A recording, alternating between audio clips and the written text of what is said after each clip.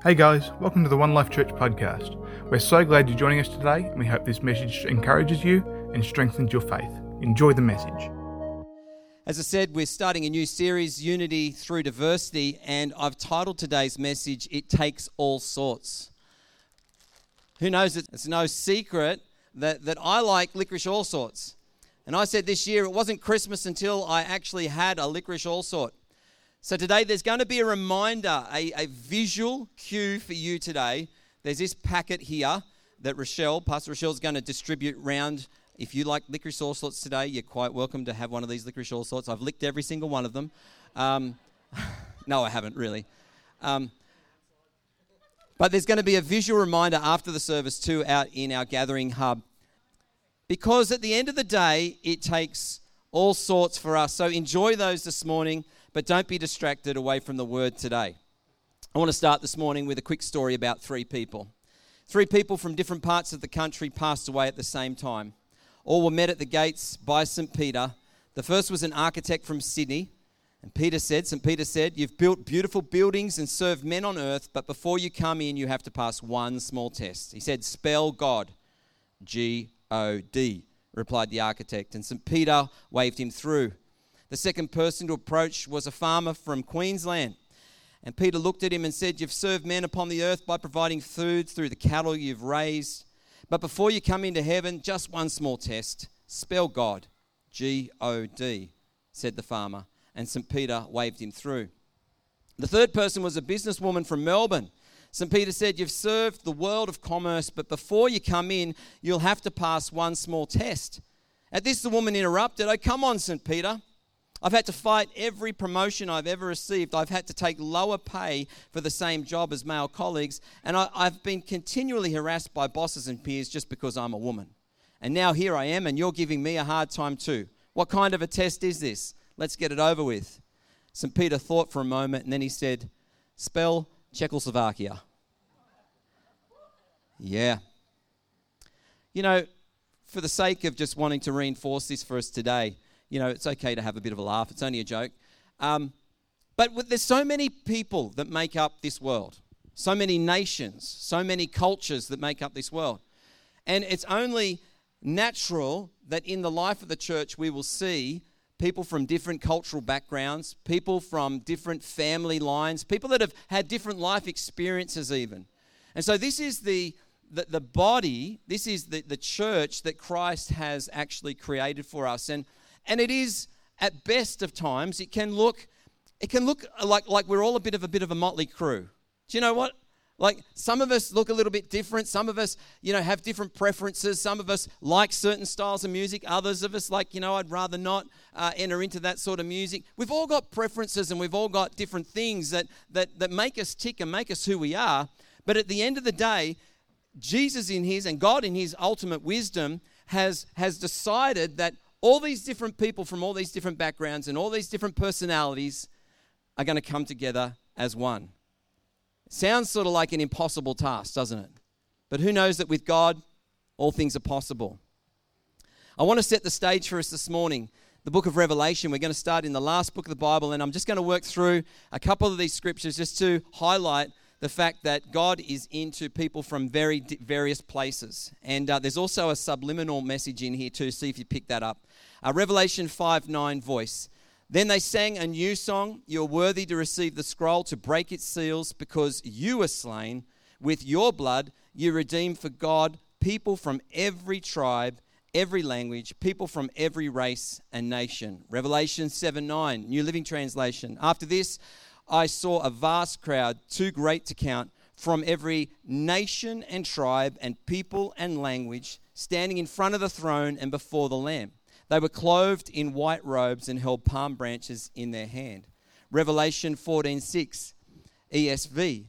"Then I saw another angel flying directly overhead with an eternal gospel to proclaim to those who dwell on earth, to every nation and tribe and language and people." Revelation 15:14, Message. "Who can fail to fear you, God? Give glory to your name, because you and only are holy. All nations will come and worship you because they see your judgments are right." Did anyone pick up on more than one connection that I was trying to make in those verses. There was a whole heap of different translations. I shared a whole heap of different translations. They were all different verses, but different translations. So we see that this variety is not just present in the world, the variety is also present in the Word of God and what translation that we may choose to pick up and read. Some of us have favorite translations. Others say, I don't know why you'd read that translation. It's so far doctrinally wrong. And like everyone's got their own preference for what they read. We have so many different preferences that the trick for us is, how does God want us to come together and be united? See, has it ever occurred to you that the ultimate home for every believer, i.e. heaven, is going to be filled with people that are different from you? Let that sink in for a bit. That's what John in Revelation just told us. People from every nation, tribe, and tongue. I don't know about you, but I find myself in society at times, and there's certain people that rub me the wrong way. There's certain cultures that can be quite aggressive, certain other cultures that can be quite passive, yet God says, I'm going to bring everybody from every tribe and every nation, and they're going to gather and they're going to be in this place together. And so one of the things I've got to ask myself is, if I'm having challenges now living in this world, if I'm having challenges now within the body of Christ, what things should I maybe start working on now? And we could say, okay, it's going to be fine when you go to glory, we'll have new bodies and all that. But I wonder whether the Holy Spirit wants us to work on some prejudices and some things that we have hanging off our life today. I believe He does. In the Old Testament book, and we go right back to the first book of the Bible, which is the book of Genesis, God established a very special and unique relationship with a man who was called Abram, but later called Abraham. And God made a promise to Abraham, and He said that through you and through your descendants, all the nations of the world will be blessed. And whilst we can read the Old Testament and we follow the journey of Israel and the way that they split, and you had a northern tribe and a southern tribe, and there was dissension and there was division, ultimately it was God's plan that this blessed people would be a shining light to other nations. And I can see that there's a parallel with that as the church today, in being a beacon to those that don't know Jesus, those that are far away from Jesus, to draw them near. The Bible says that as people see our love for one another, that they will know that we are Jesus' disciples, right? And so the world will know that we belong to something that's pretty special. And this was God's plan, not just in the New Testament, but in the Old Testament as well. And I just want us to think about this morning, and let the ramifications of the decisions that we make and the attitudes that we hold towards each other just to sink in a little bit today. And maybe a good time for some self-reflection, myself included. See, God's intention for Israel and through Moses later, when he established a covenant with those people, was that God gave them the laws, God gave them the commandments that they would have, be able to have a right relationship with God. That they would be in covenant with God, and they can walk with God in such a way that they would be in a right relationship. And he also gave them, instructions on how to deal with other people. If this happens, if someone does this, if someone does that, so many issues about, not moving ancient boundary markers, and so many ways to live in this world in a peaceful way with those other people. Yet we know that the story of Israel, it wasn't the case. And they didn't honor God. They didn't worship God alone. And that was lost on the other nations, I believe. In Genesis chapter 2 and verse 18, it says this: every nation on the earth will be blessed through your descendants, and I'll do this because you obey me. That was God's promise to Abraham. We can come and have a look at the New Testament now, and there's an amazing encounter that takes place for a couple of people. One of them is the Apostle Peter, Simon Peter, and another guy by the name of Cornelius. And Cornelius lived in Caesarea, and he was he was a guy that was a Gentile. And the Bible tells us in the book of Acts 10 that Cornelius was a God-fearing man. He was a man that feared God, but he didn't just fear God, he worshipped God, as did his whole household. And he was also very generous to the poor as well. And so Cornelius was a man that had all these right attributes and everything. He was devout and he was wanting to have a connection with God. And yet God was wanting this man to have this experience through his son, Jesus Christ. And so what happens is Peter, he's away. It's the afternoon, and he decides to go up on the roof while the meal's being prepared, and he has a little nap. He goes into a trance, and all of a sudden a sheet comes down from heaven, and it's got on top of it a whole heap of different animals that are unclean for Jewish people to partake of, reptiles and creeping things and all sorts of stuff that you shouldn't touch. Don't go near that stuff. And the Lord speaks and says, Peter, kill and eat. And he's like totally detests. It's like, I can't defile myself. I'm not that sort of person that's going to make myself unclean before you.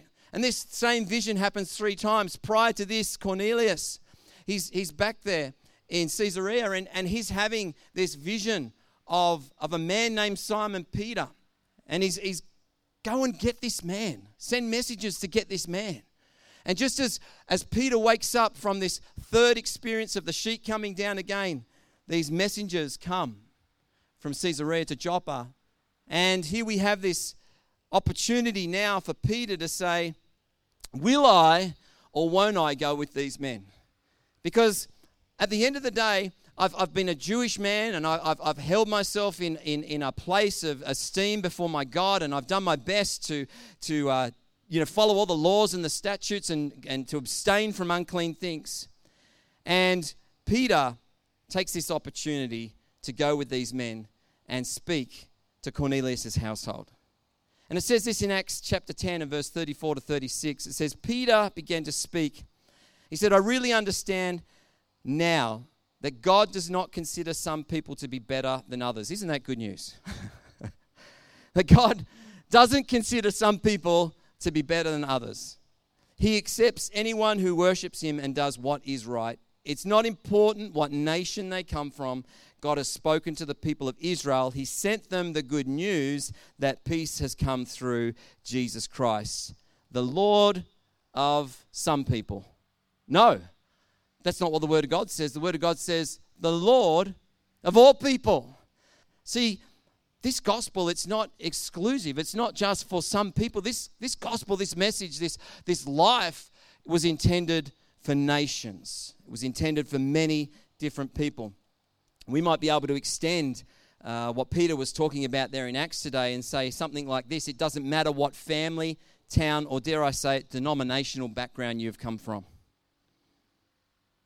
I'm so pleased that heaven's not going to be this part for the Catholics and this part for INC and this part for, ACC and this part for the Presbyterians. That we're going to be one. And Jesus' heart, God's heart, was that the children of Israel would be one. Just as God, the Father and the Spirit and the Son are one. So too that we would dwell in a place of unity together. See, I believe that if diversity is God's doing, we can't afford to let it become our undoing. If this idea that God has of bringing different peoples together, people that have different preferences that I have, people that have different attitudes towards certain things in society that I have, people that have no filter, you know any of those? All these various people, God has designed for diversity to be part of who we are. And so, for each one of us as members, fellow members, brothers and sisters in Christ, we've got to do well to continue in that unity that the Spirit has established for our lives. And it's not always an easy thing to do, but nonetheless, we're encouraged to be people that work at living in unity. Remember, it takes all sorts. In Ephesians chapter 4 and verse 1 to 3, the Apostle Paul whilst being a prisoner, he said, "As a prisoner of the Lord, I urge you, live a life that is worthy of the calling He has graciously extended to you." See, when we think about this life that is worthy of the calling that Jesus has graciously, that God has graciously extended towards each one of us. See, none of us deserve to be in this place. None of us can earn a position. No one, as the word has already told us, is better than the next person. God, by His grace, has allowed us to come into His family. And our part is not to become a closed family, but to be a family that is open, a family that is willing to lay down our own ideals, to lay down our own preferences for other people. And see, that is totally at odds with the culture that we live in this world. This culture says it's all about me, myself, and I.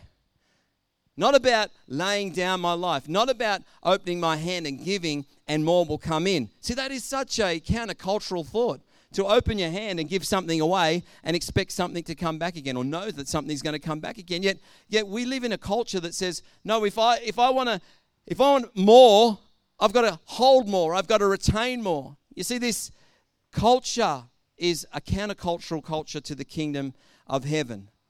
We're told here that the way that we are to live is to live by walking in unity. Paul goes on to say, verse 2, be humble, be gentle, be patient.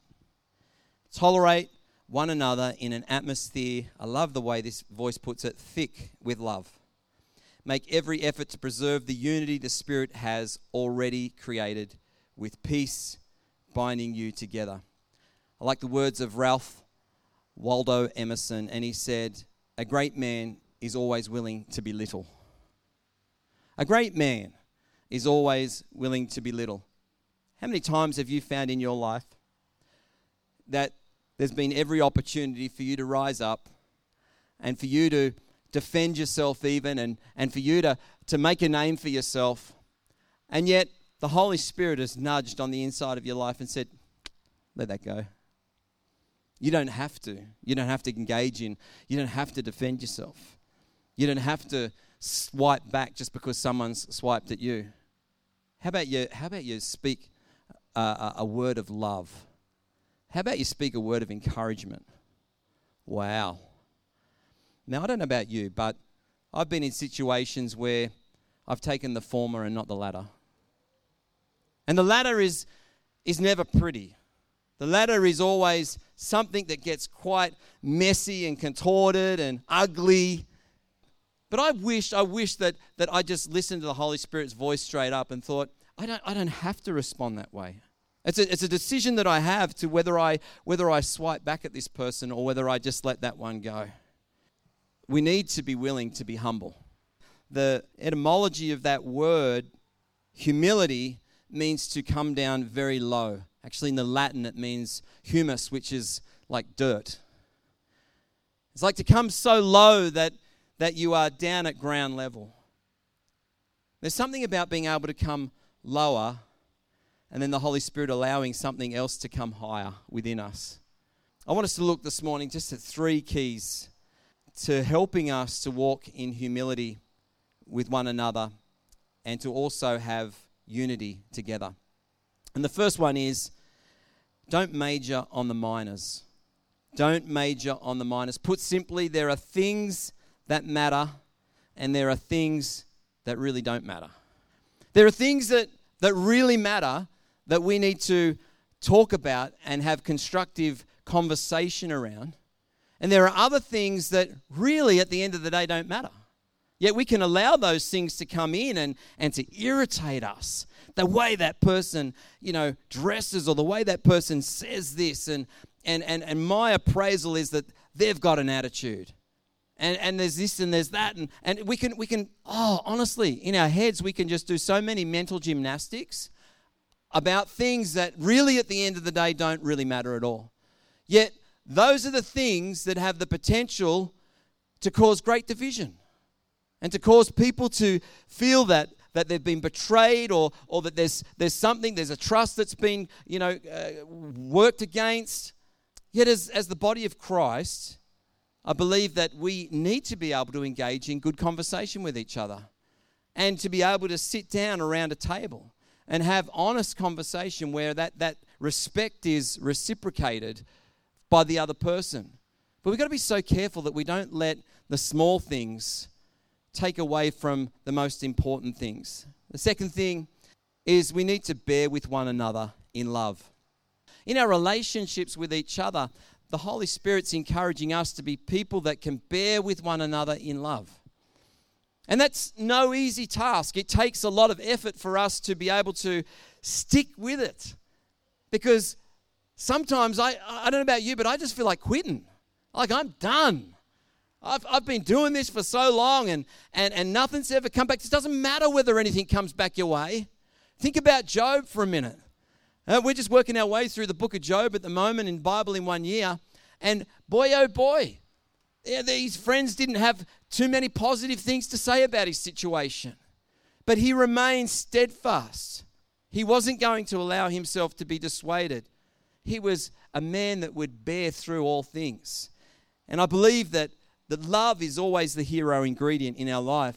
And the Apostle Paul talks about that in 1 Corinthians chapter 13, often something that's spoken at weddings a lot. But we must not allow our heart to become hardened. There's one thing that the Bible says, do not allow your hearts to become hardened. Also says, don't allow any root of bitterness to rise up within you, to strangle out what God wants to do. So we need to be vigilant about what the enemy wants to do and bring around about our lives. We're also told to be sober and to be vigilant. Because the adversary, the enemy, the devil is wanting to walk around. He's wanting to take people out. And church, as our brothers and sisters in Christ, as one that you would say, I'm going to love God with all my heart and all my soul and my strength. I'm going to love my neighbor as myself. What things are you prepared to put aside? What things are you prepared to let go of that irk you to love other people and to bear with them? Make allowances for their faults. Make allowances for things that don't line up with your precepts and your way of doing things. I believe that we need to choose to be bothered enough to make the effort. Getting to know another person's story. Why is that person like that? Why are they carrying this? What's their experience been? How did they come to faith in Christ? These are questions that we often don't even ask people. We just see them in church. Oh yeah, they've been coming for a few months now. It's awesome. It's great. Fill in a row. That's great. But we can focus on these things. Yet I believe what God wants us to focus on today is a commitment to love one another, get to know one another, get to know what makes that person tick. What was their story? How did they come to faith? What's their life experience been? How has God been good to them? Let's be bothered enough to make the effort. Number 3, I believe that unity, not uniformity, is the goal. I don't want everyone to be wearing my clothes in my wardrobe. Some people, they wouldn't fit. But we're not designed to be clones. We're not designed to look the same and say all the same things and to think all the same things, to wear all the same things. I mean, that would almost be like a cult, wouldn't it? It'd be not good. That's not the body of Christ. The body of Christ is a diverse body. So we build unity, but not uniformity. I love the way this is put, and this is my last point today. And this is from a website titled cinnamon.network UK. And it says, too often we are encouraged to unite around various issues and in uniting with those who think like us. Isn't that true? We inevitably pitch ourselves against those who don't. This is where polarization begins. Sides are chosen and the battle lines begin to encourage others to move to our point of view. The thing is, it's easier to seek unity with those who look, think, and feel the same way as you do than it is to be unified with those who have different points of view and alternative life experiences. However, when we do stop for a moment to see Jesus through the lens of someone else's experience, then we might just encounter God in a completely new way ourselves. How good is that? Someone that's a little bit different to you. Someone that, for whatever reason, there's something about that person that's just like, oh, I don't know about that person. maybe, just maybe, there's something within them that you need. This is the body of Christ. Unity isn't about glossing over the differences and pretending they're not there. It's about facing up to them, accepting them, and loving each other anyway.